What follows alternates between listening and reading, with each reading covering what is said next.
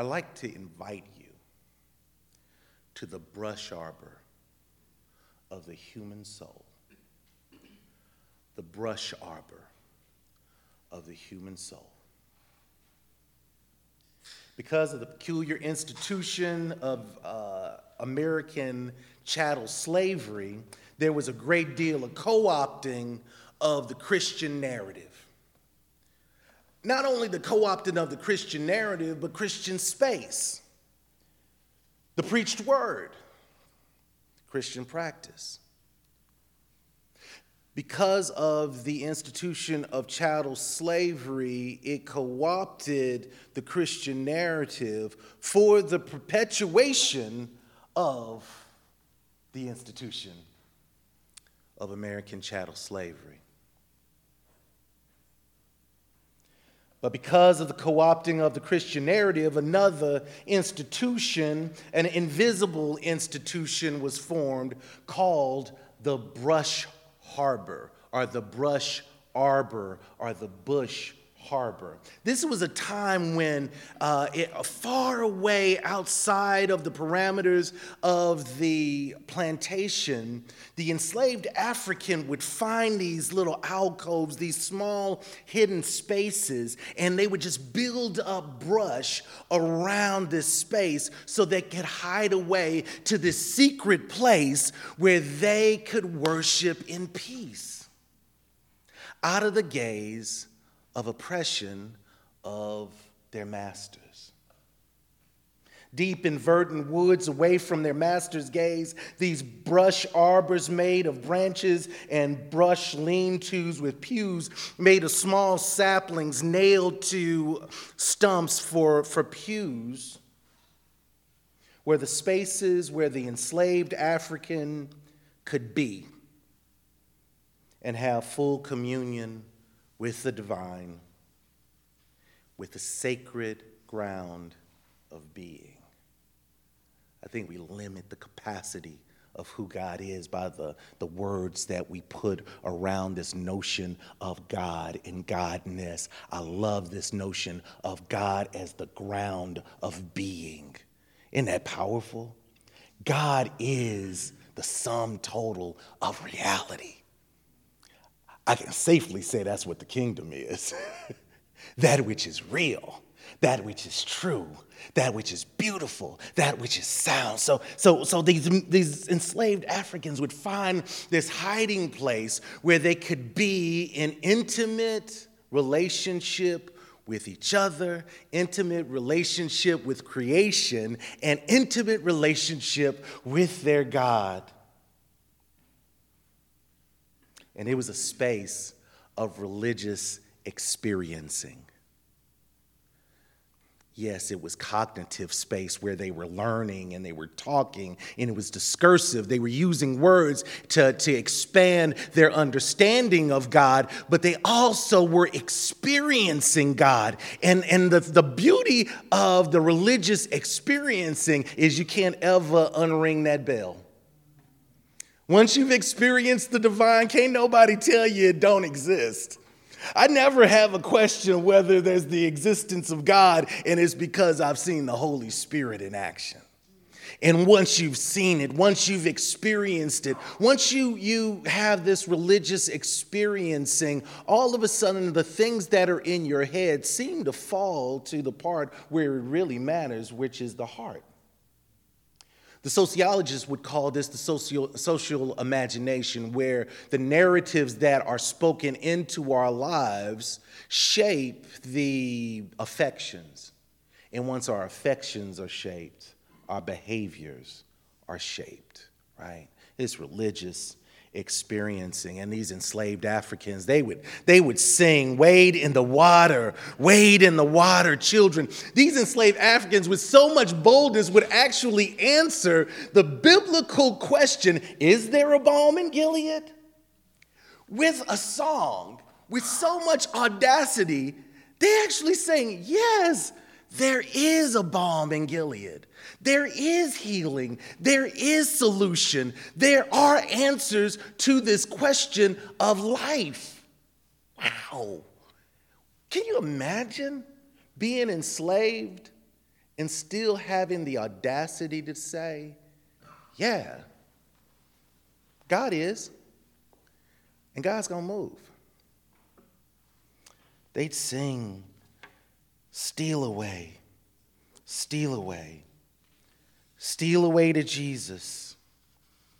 Steal away, steal away, steal away to Jesus.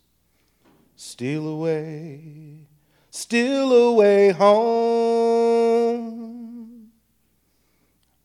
I ain't got long to stay here. And if their masters happen to hear that song, they would say, how sweet. They're singing about the sweet by and by.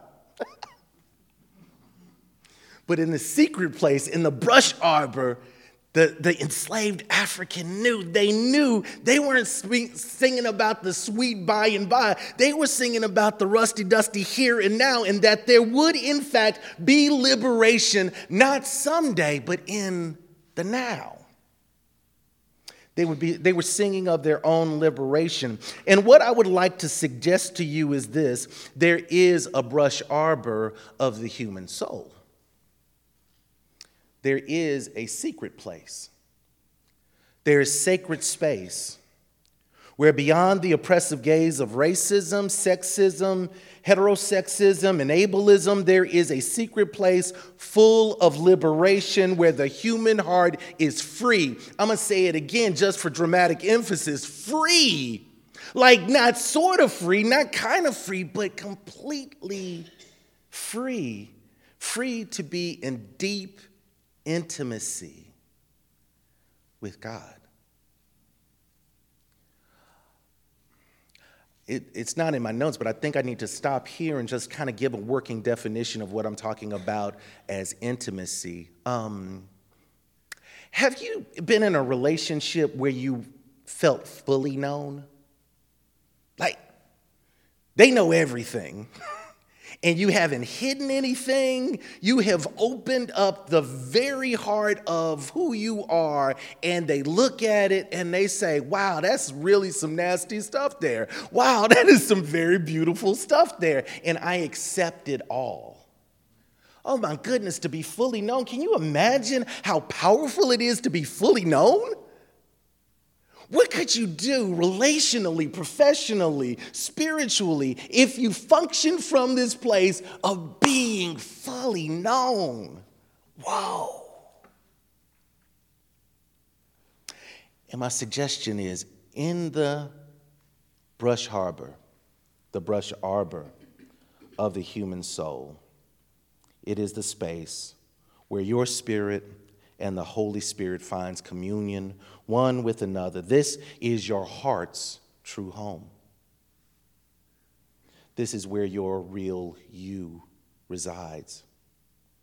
Through deep forms of prayer and meditation, we meet our God and God meets us there. This is where the spiritual maturation process actually occurs. It's in the brush arbor is where we move on the spiritual journey. But for this talk, this is the thing that I need for you all to understand as best as you can. In the brush arbor of the human soul is where the dismantling of systemic oppression begins. In this secret place, in this sacred place of the human soul is where the dismantling of systemic oppression begins. It doesn't end there, but it begins there, because only when we dismantle our interior oppression can we see to dismantle the systemic oppression. More to the point, when we offer peace to ourselves and when we offer peace to our violence, then we can offer peace for the violence that's in the world. In the brush arbor, in our secret place, in our sacred space of divine encounter, we equip ourselves to do the actual work of nonviolence, the actual work of non-aggression and non-oppression and non-hatred of ourselves and others. And so we find our way to the brush arbor of the human soul. We sit, we settle, and we breathe. Could y'all do that with me? Just breathe in and out. Breathe in and out. Breathe in and find a comfortable rhythm for your breathing.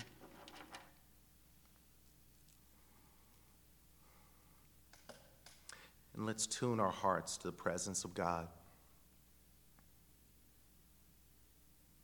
Can we offer non-judgmental awareness to what's going on inside of us? Notice your breathing.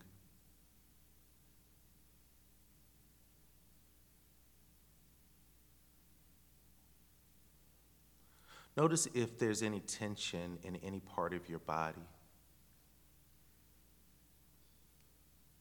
If it is, don't judge, just acknowledge. Offer loving acknowledgement that it is, and then just release and breathe.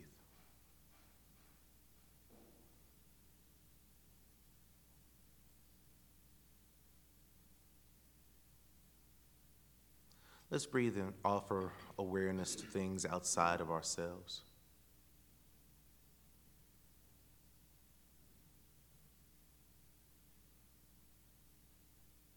What do you hear?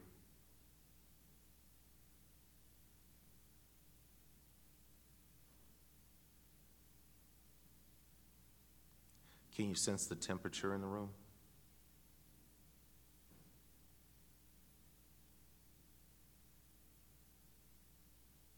And breathe.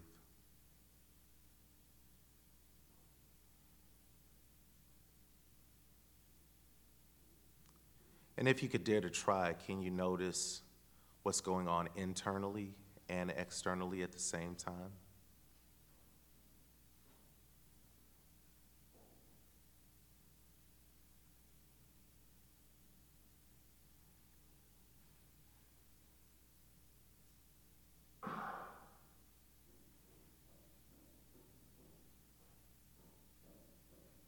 And we find our way to the brush arbor, where our spirits and God's spirit meets. Let's just for a few minutes keep company with God together inside of ourselves.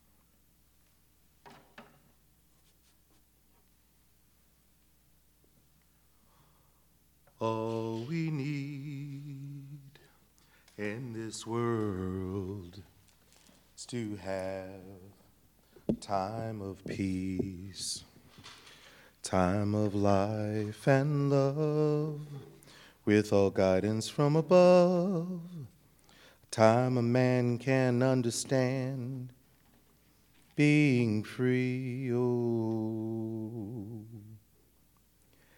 in a time of peace.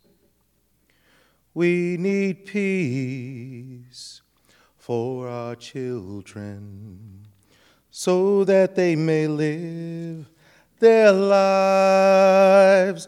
What a joy divine, what a perfect state of mind, with their worries and cares left behind. Oh, what a peaceful time. Oh, what a peaceful time. Oh, what a peaceful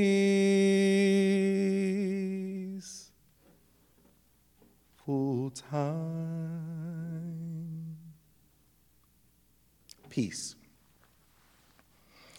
In our world and in our hearts.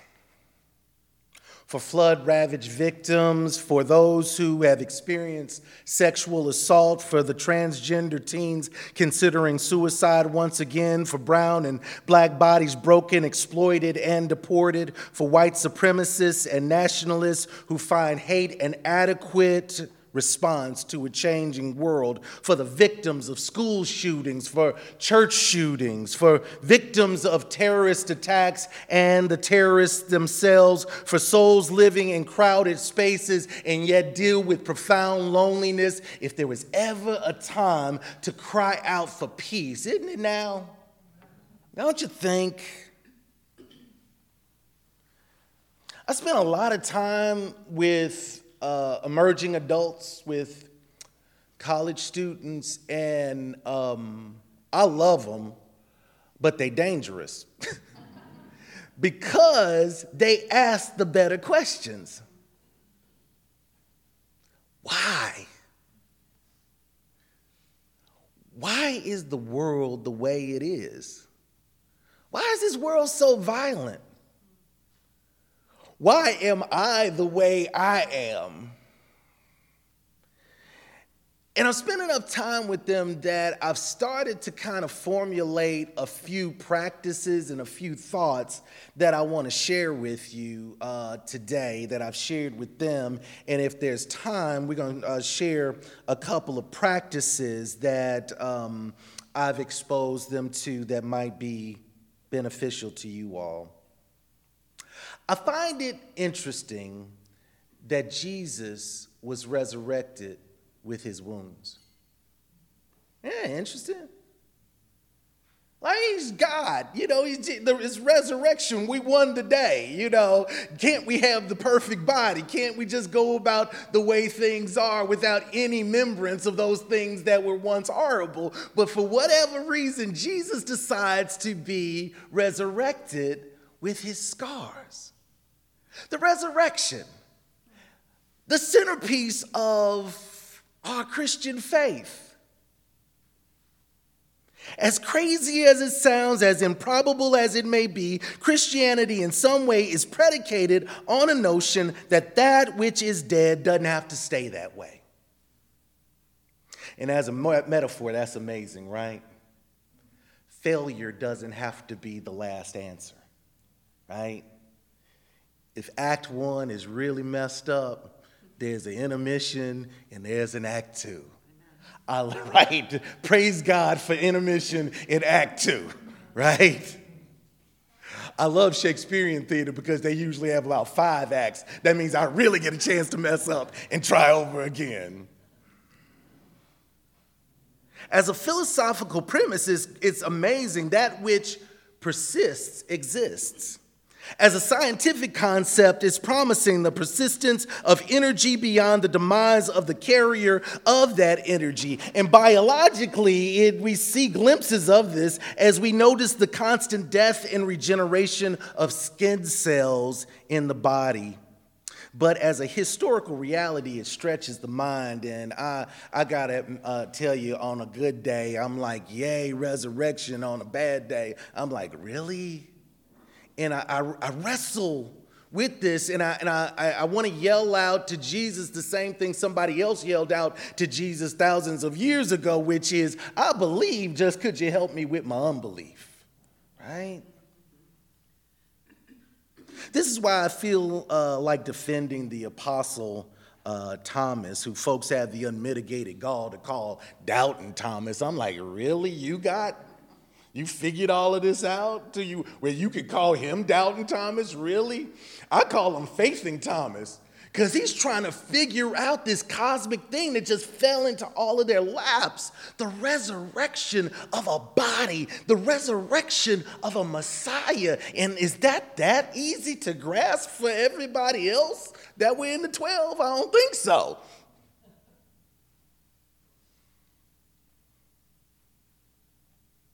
So the other disciples told him, "We have seen the Lord." But he said to them, "Unless I see the nail marks in his hands and put my fingers where the nails were and put my hand into his side, I will not believe." A week later, his disciples were in the house again, and Thomas was with them. Though the doors were locked, Jesus came and stood among them and said, "Peace be with you." Then he said to Thomas, "Put your finger here. See my hands. Reach out your hands and put into my side. Stop doubting and believe." Thomas said to him, "My Lord and my God." Then Jesus told him, "Because you have seen me, you have believed. Blessed are those who have not seen and yet have believed." Beyond locked doors, Jesus comes. That was the time for somebody to just say amen. Beyond locked doors, Jesus comes. I need to hear that every day. What are those places inside of yourself you ain't letting nobody into? What is that space? Could you recall it? Would you recall it? What is that space that you have locked away and there's some shame there, or there's some guilt behind that door, or there's some pettiness, or there's some jealousy, or there is some anger that is so boiling that the only thing that you've decided to do is to lock that door and say, "I can't even walk in that area of the house"? Could you name that place? Would you? Because beyond locked doors, Jesus comes, and his message to them and his message to you is peace. Peace. And this is not the cessation of conflict. This is the cessation of conflict and reconnection to the place of deep intimacy. That's shalom. That is the invitation to the healthiest and greatest good. But then there it is. With so much detail, it rings of truth. I mean, why else would they have included in there, Jesus is resurrected with his wounds? It's just so human, isn't it? The persistence of wounds, especially soul wounds. See, a soul wound happens in the deepest part of your being. There's this time in a person's life when they're really small and the world is really big, and something happens to them, or they do something, or some situation occurs, and whether it's intentional or unintentional, it wounds your soul. Mine came early. I am the son of a family of strivers. And I was raised in the near north side of St. Louis, and in a time, and while I would like to believe that I'm still young and lie to people and say I'm still young, I'm not. I was born in, I guess I am still young for some people. I was born in 1968, and I was born the day that Dr. Martin Luther King was buried. And my mom was in the delivery room watching over closed-circuit TV the funeral. And this is the generation I was raised in. And another understatement of the day, it was not a pleasant place for people that are clothed in my skin all the time. And there was a lot of socioeconomic issues, but my family as strivers chose not to really be fazed by all of that. So my mom and my dad worked really, really hard.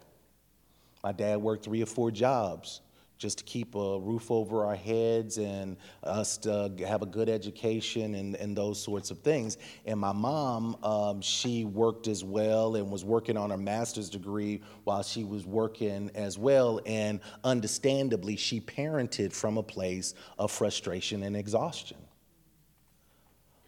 And so I really didn't see my dad too much, except, in some ways, he was the guy that came home really late at night and spanked me because I did something wrong earlier that day.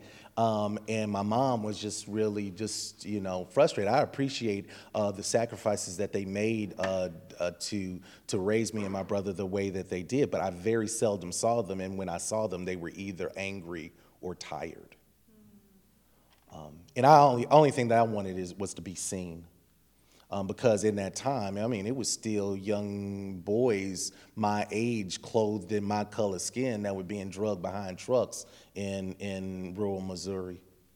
I mean, we talk about police brutality. This ain't a new phenomenon. I mean, every black man in America has a number of stories when they were a young kid getting pulled over by the police, and some of those instances occurred with a few scars, and others of those did not end well at all and ended at their demise. And so I just needed to be seen and for somebody to tell me that it was okay, that things were okay. And I didn't really get that when I was younger. So my choice was to hold my breath, to turn off my feelings, and to do the dance, right? I just held my breath, turned off my feelings, and I did the dance.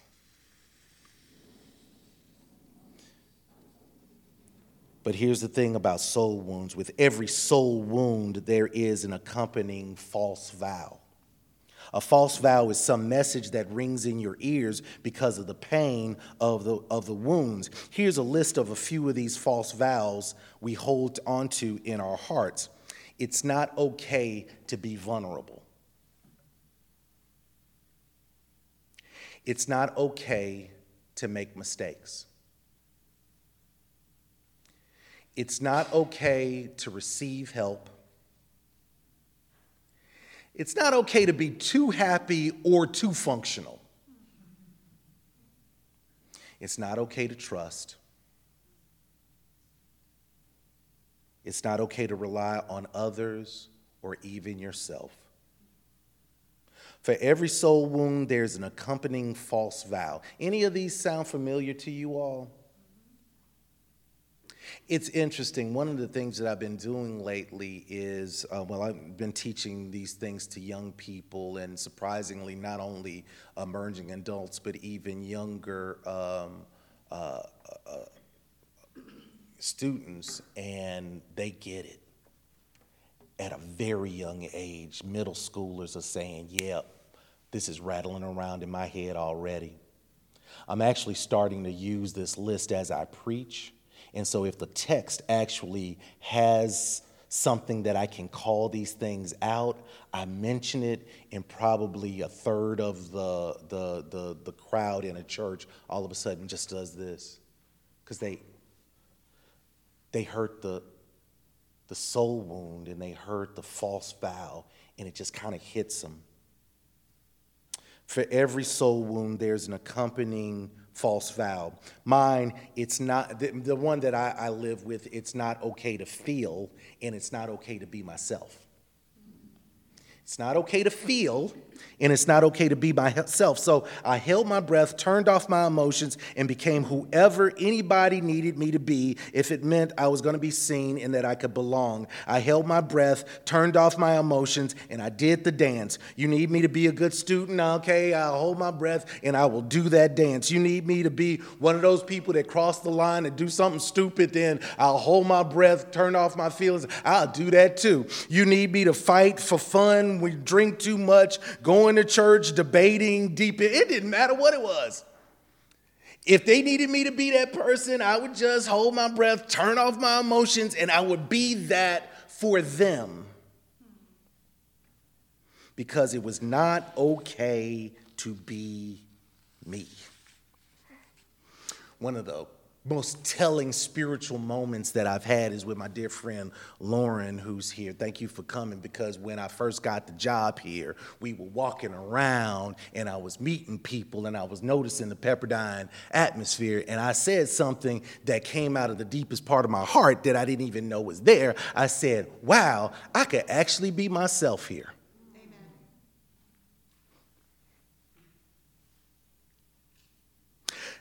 When in the middle of trauma, some of those vows are true. Let's be honest. You know, sometimes things aren't safe and you gotta, protect yourself. Sometimes in the middle of a crisis or trauma or a certain situation, these vows save our lives. But what happens when the crisis is over and the leash runs out on that coping mechanism and the vow still remains? It becomes a lie that imprisons us. It becomes a false vow that imprisons us. And all the while, Jesus is crying out to us with so much love and so much compassion, I am the truth. Jesus offers us the spirit of truth. Maybe this was what Jesus meant when he says the truth would set you free. And I've heard that a million times, right? The truth will set you free. The truth will set you free. But every time I heard it, the only thing that I did was I held my breath, I turned off my emotions, and I did the dance. And began to do violence to myself and to others.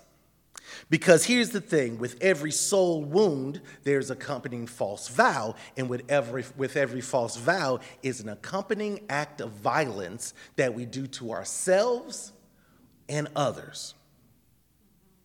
Live with a lie long enough, and it does some damage to our heart and to our world. Success became the drug for me. Achievement validated me. Coming to find out, holding your breath, turning off your emotion, and doing the dance is actually rewarded in this Western world. And I did it well, and I was very successful. I worked to exhaustion. I ignored my loved ones. I lied to make myself look good. I got really good at destroying people and dashing their esteem to validate mine. Something would rub against that wound, that false vow would be triggered, and the horrible stuff that would come out of my mouth and would come out of my heart. It was just shocking. And behind me was this trail of broken relationships, devastated lives, and a mountain of regrets. I'm always shocked when somebody says, I live my life without regrets. I'm like, how you do that? Really? That's great. Like, I'll get a tattoo, no regrets. Whoa, don't do that. The only time you get the live with no regrets tattoo is like right before you're about to die. Right? Because only then would you be sure that you wouldn't live life without regrets. But I was successful. Every false vow has an accompanying act of violence, being too hard on ourselves or being judgmental of others. You see how that worked? Right? Being too hard on me or judging others. Thinking too much of ourselves or bullying others. Denying your need while being manipulative by exploiting other people's needs. Now that's the insidious one, right? I can't really ask for what I need, so I'll just keep on helping you until I jam you up in a corner till you have to do what I want you to do. And if you don't do it, I'll explode. Beating yourself up and blaming others for the pain.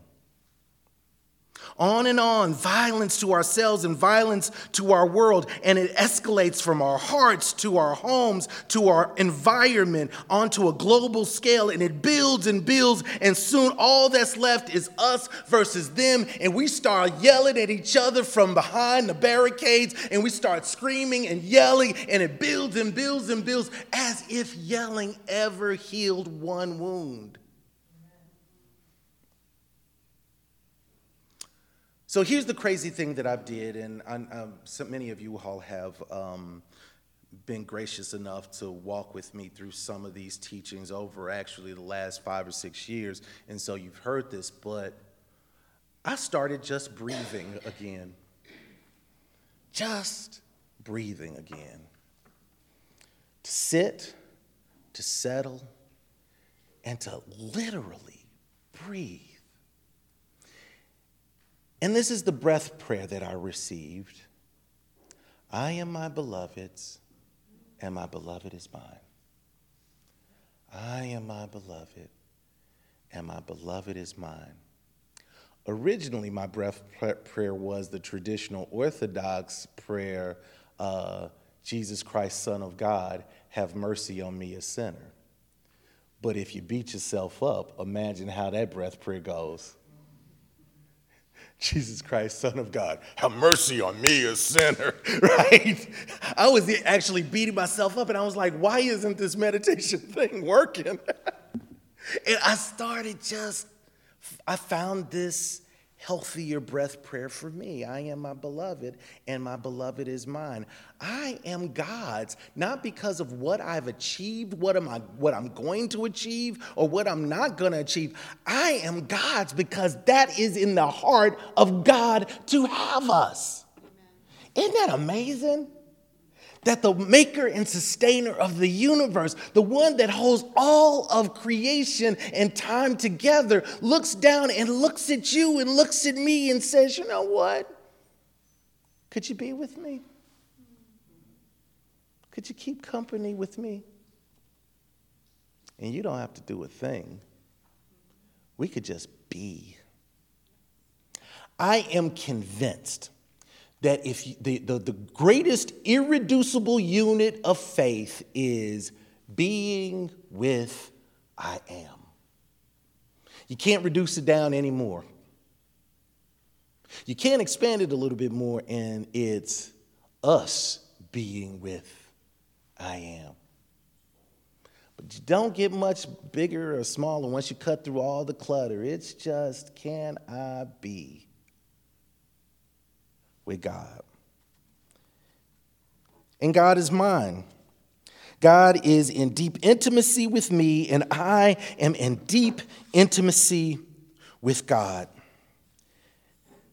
I am my beloved, and my beloved is mine. I don't know what your breath prayer would be. Maybe, God of love, be with me.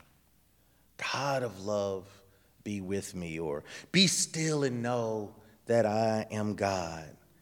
It is well. I love that one. It is well. We did one at a retreat last weekend that our friend Richard Rohr shows us, where it's the Yahweh is actually the human breath that you breathe in, Yahweh.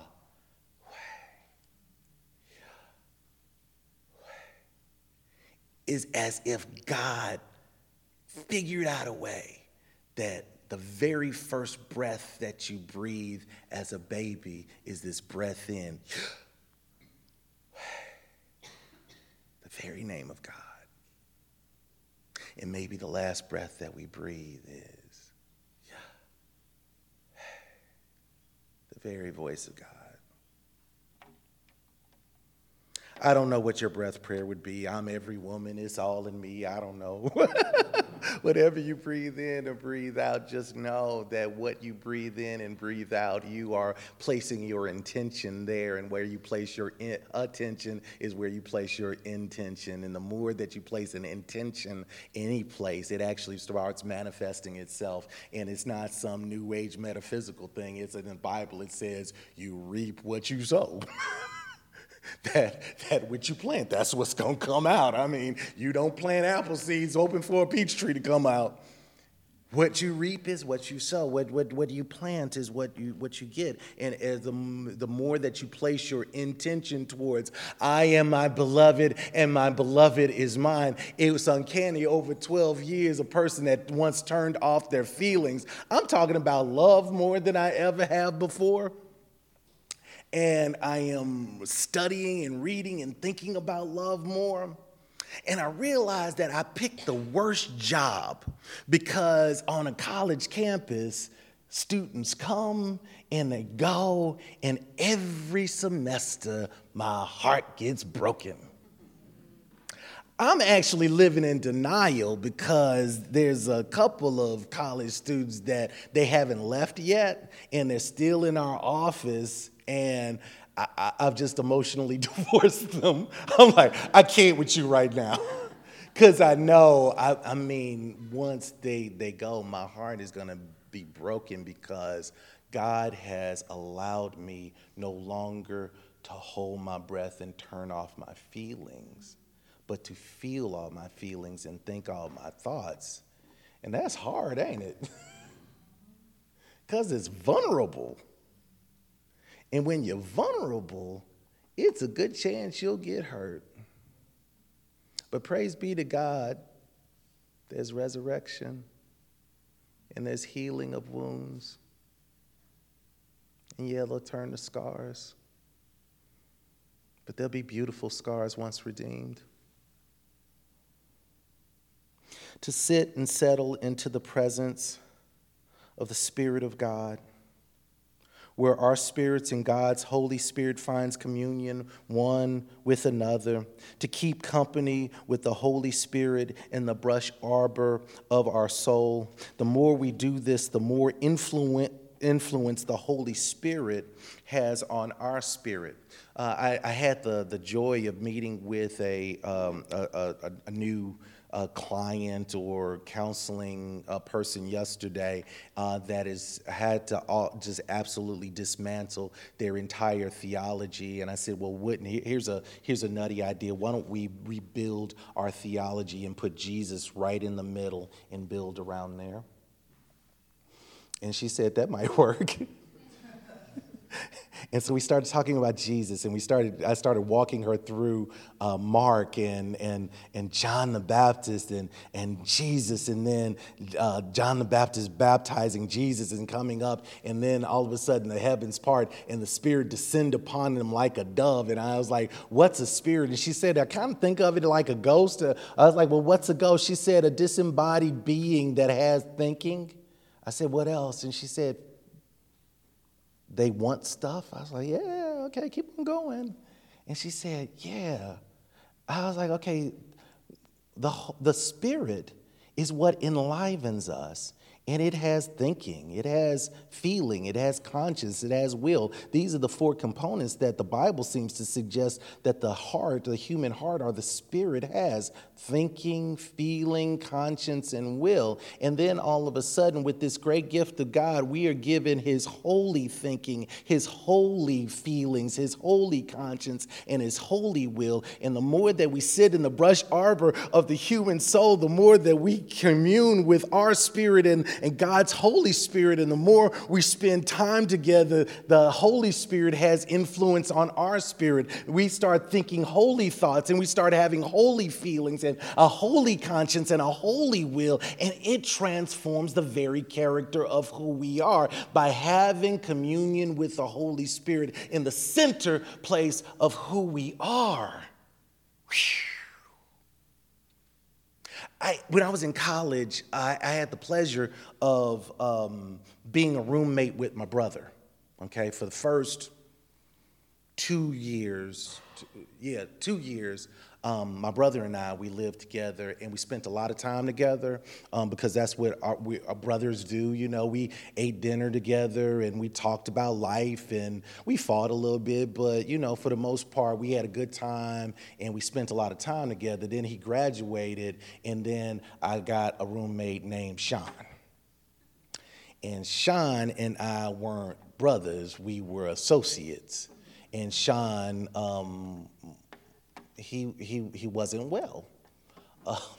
Quick story, I think I got time. He got kicked out of law school for surfing on the top of a moving car. And I was asleep, and I heard this crashing of glass, and he had this beer mug collection, so I thought he was shattering all of his beer mugs, so I just rolled over and went back to sleep. And then somebody knocked on my door, and they said, you probably need to get your roommate. And I walked in, and he had thrown free weights through all the windows throughout the apartment. And it was really breezy. And then I get a knock on the door, and I open up the door, and it's 4 police officers like this. And I said, come on in.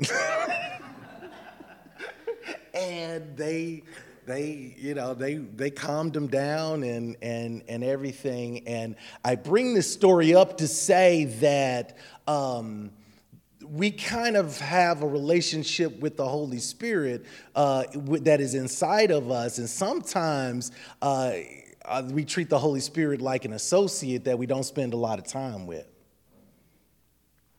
It's in proximity, but not relationship. I was in proximity with Sean. I was in relationship with my brother Kevin. And the same with the Holy Spirit. If you've been given the gift of the Holy Spirit, it might be resident in you. It might have proximity, but the more that we settle and sit in the presence of the Holy Spirit, the more we're having a relationship with the Holy Spirit. Then the Holy Spirit can have influence. I want to leave with a practice that I shared with a group of people in England last summer, and it was just really funny because I was invited to teach practices at this festival, and I think of myself as, okay, this is crazy. I think of myself as a very small, quiet, unassuming, non-dramatic person. I'm not, but I like to think of myself like that. And it's not true, but so I don't think that anything that I say is all that challenging. And people in the UK, they had this decorum, and they were like, "Oh, you are a lot." And I am, I guess, but this is this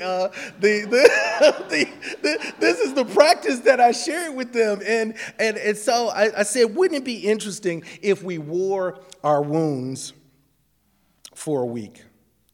Like, what if we wore a wound in our left hand for a week, and the wound is a picture of our soul wound that we carry, acknowledging that we have a soul wound that has an accompanying false vow, that has accompanying acts of violence. And if we have a reminder for a week, we can begin praying and thinking about our soul wound. But wouldn't it be interesting at the same time is if we wore another wound for our enemy? Here's the way to think about who your enemy is. Is there a person in your life or a public figure that when they come to your head, it hits you in the gut and you go, ugh? You know who that it popped up really quickly for you. Who is that person? What if you wore a soul wound? What if you wore a wound in your right hand to remind yourself, at least just for a week, that they too have a soul wound? The reason that they are the way they are is not out of a vacuum. It just didn't happen by happenstance. Could it be that your enemy has a soul wound that has a false vow and has an accompanying act of violence that they are dealing with as well? Wouldn't it be interesting if for a week we wore our wounds together? And maybe for that week, not advocate our enemy's position, not advocate our enemy's behavior, but advocate for their healing. Yeah. Like we just spend a week wearing wounds for ourselves and for our enemies.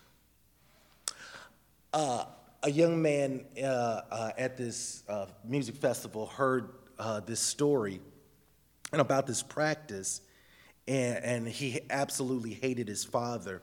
His father, who was never supportive of him, always tore the young man down, a father who never called. And as he was talking about how stupid this notion was of wearing a wound for his father actually called. And he picks up the phone and he says, "Hi. Uh-huh. Okay. Yeah, Dad. Thank you, Dad." And he didn't tell me the full breadth of the conversation, and I don't know that it was earth-shattering and, life-changing, but this is what he said: "Maybe I can forgive him because he's as jacked up as me." He didn't use the word jacked up, but, it's Harper. They're recording.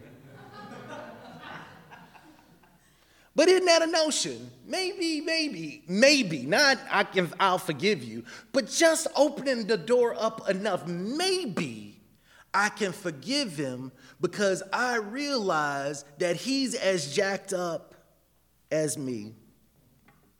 This is the beginning of the end of his violence to himself and to his world. And hear me, we live like Jesus when we wear our wounds. We live like Christ when we wear the wounds of others, because at the cross, Jesus took all of our pain, all of our shortcomings, all of our anxieties, and every act of violence so that we can sacrifice ourselves for others, even our enemies. Jesus lived, died, was resurrected with his wounds to tell us all, as he told others in John 14:27, peace I leave with you, my peace I give you. I do not give it to you as the world gives. Do not let your hearts be troubled, and do not be afraid.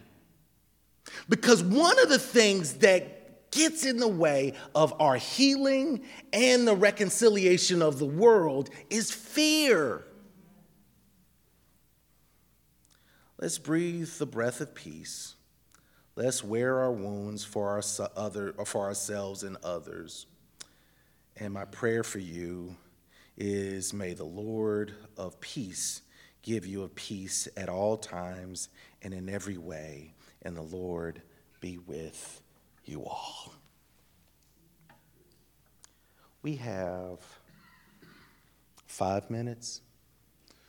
Comments, questions, pushback, I love it all. Any questions about soul wounds, false vows, and acts of violence, or any thoughts about those?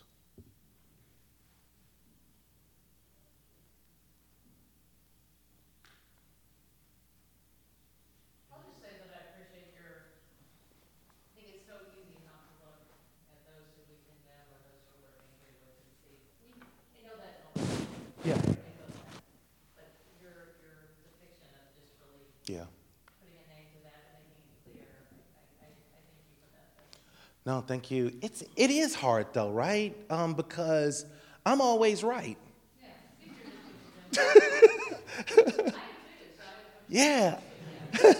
and they're wrong, and I know they're wrong, and I got facts that they're wrong, and they probably are sometimes. I mean, let's be real. It's the enemy is real and has manipulated others for the for the purpose of exploitation of so many people, and so that there is evil and there's some people doing some wrong things in the world, but they are human beings, and they too are the beloved of God. But I want my beloved status. I don't want you to have yours. But at the point that we really recognize their humanity, and I appreciate you saying that, because that's really what we're doing, is trying to understand the humanity of our enemy. Other questions, thoughts, responses? Yes. I really like how you talked about acts of violence towards ourselves, and I wonder sometimes, because of our wounds, when we behave or act or become people other than God created us to be, if that's an act of violence towards God. Ooh, man, yeah. Ideally, right? Because what if I build something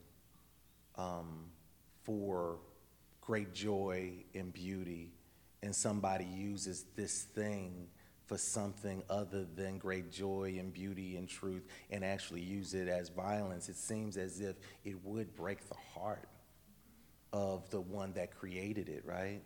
Yeah, that's very insightful. It breaks my heart, but it's, yeah. Mm-hmm. Because God has a full, I was about to say God has a full range of emotions. God has more than a full range of emotion, right? Yeah. Other questions, thoughts? Yes. How do you help other people process their own soul wounds? That's a very good question. I typically, and this is the work, I'm a spiritual director, and so this is sort of the majority, this is the lens by which I do the majority of my work here on Pepperdine's campus, and so in some ways I'm speaking from this place of functioning as a spiritual director. One, I don't make the assumption of anybody's soul wound. First, with great trepidation, I'm trying to build trust and enough to begin to ask some questions, and people start presenting their soul wounds. Okay, so if I had more time, the next thing, if I ever get a two-parts workshop or whatever, is that with every accompanying soul wound, there is a false vow. With every false vow is an act of violence, and with every act of violence is a word of hope, right? And so you find out what that soul wound is, and really it is sort of the opposite of whatever that false vow is. So if the false vow is, it's not okay to be you, then the healing word is you are loved because you are you, right? And we find try to find a variety of different ways, not only to speak that word of hope into their lives, but also to be able to, for them to be able to be self-reflective enough for them to realize not only can they be saying those words to themselves, but this is what God is saying in Scripture, right? That God is in a bunch of different ways giving all of us this healing word, whether it is you are loved because of your mistakes, or regardless of whether you make mistakes or not, or you will be taken care of, And the more that we can tend to ourselves with those words of hope, and we can read it in Scripture and immerse ourselves in there, then gradually that soul won't heal. But there's a lot of practices, whether it's breath prayer or really immersing ourselves in Scripture through sort of not trying to get through the word, but letting the word get through to you sort of experiences. Thank you for asking that question. Other questions? Other responses? Yeah. One thing I've discovered through about 15 to 20 years of practicing the form of breath prayer, no centering prayer, Yes. is that what it does is God doesn't reward you or gift you for doing that. Right. What you do is you prepare yourself for a gift He already wants to use. Yes. And when you receive that gift, a part of that gift is to see the foolishness of fear. Right. And while you don't necessarily remain in that state where you're experiencing that, Mm-hmm. you do get to carry that gift with you. Right. Yeah, you actually do have to kind of position yourself to receive gifts from God, right? Because you could have already had the gift, or God wants to give you the gift, and for whatever reason, if you're functioning from the ego, or you haven't allowed yourself to be healed of a lot of things, you'd have that gift and driving around in your trunk and not even opening it up. And that's one of those really great gifts, isn't it? To be able to offer loving awareness of fear, which gives it a place that, okay, you exist, yeah, you're real, but,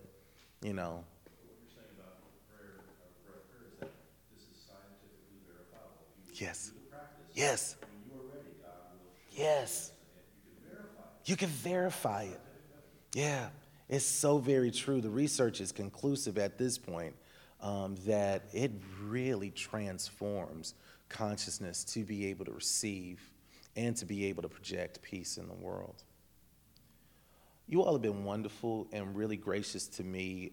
Sometimes it sounds like the ravings of a lunatic, but it's something in your hearts that have made this sacred space where we can talk about it. And I pray that your spirit and my spirit, we have come into agreement that there is healing for the world's violence. Thank you so much. God bless.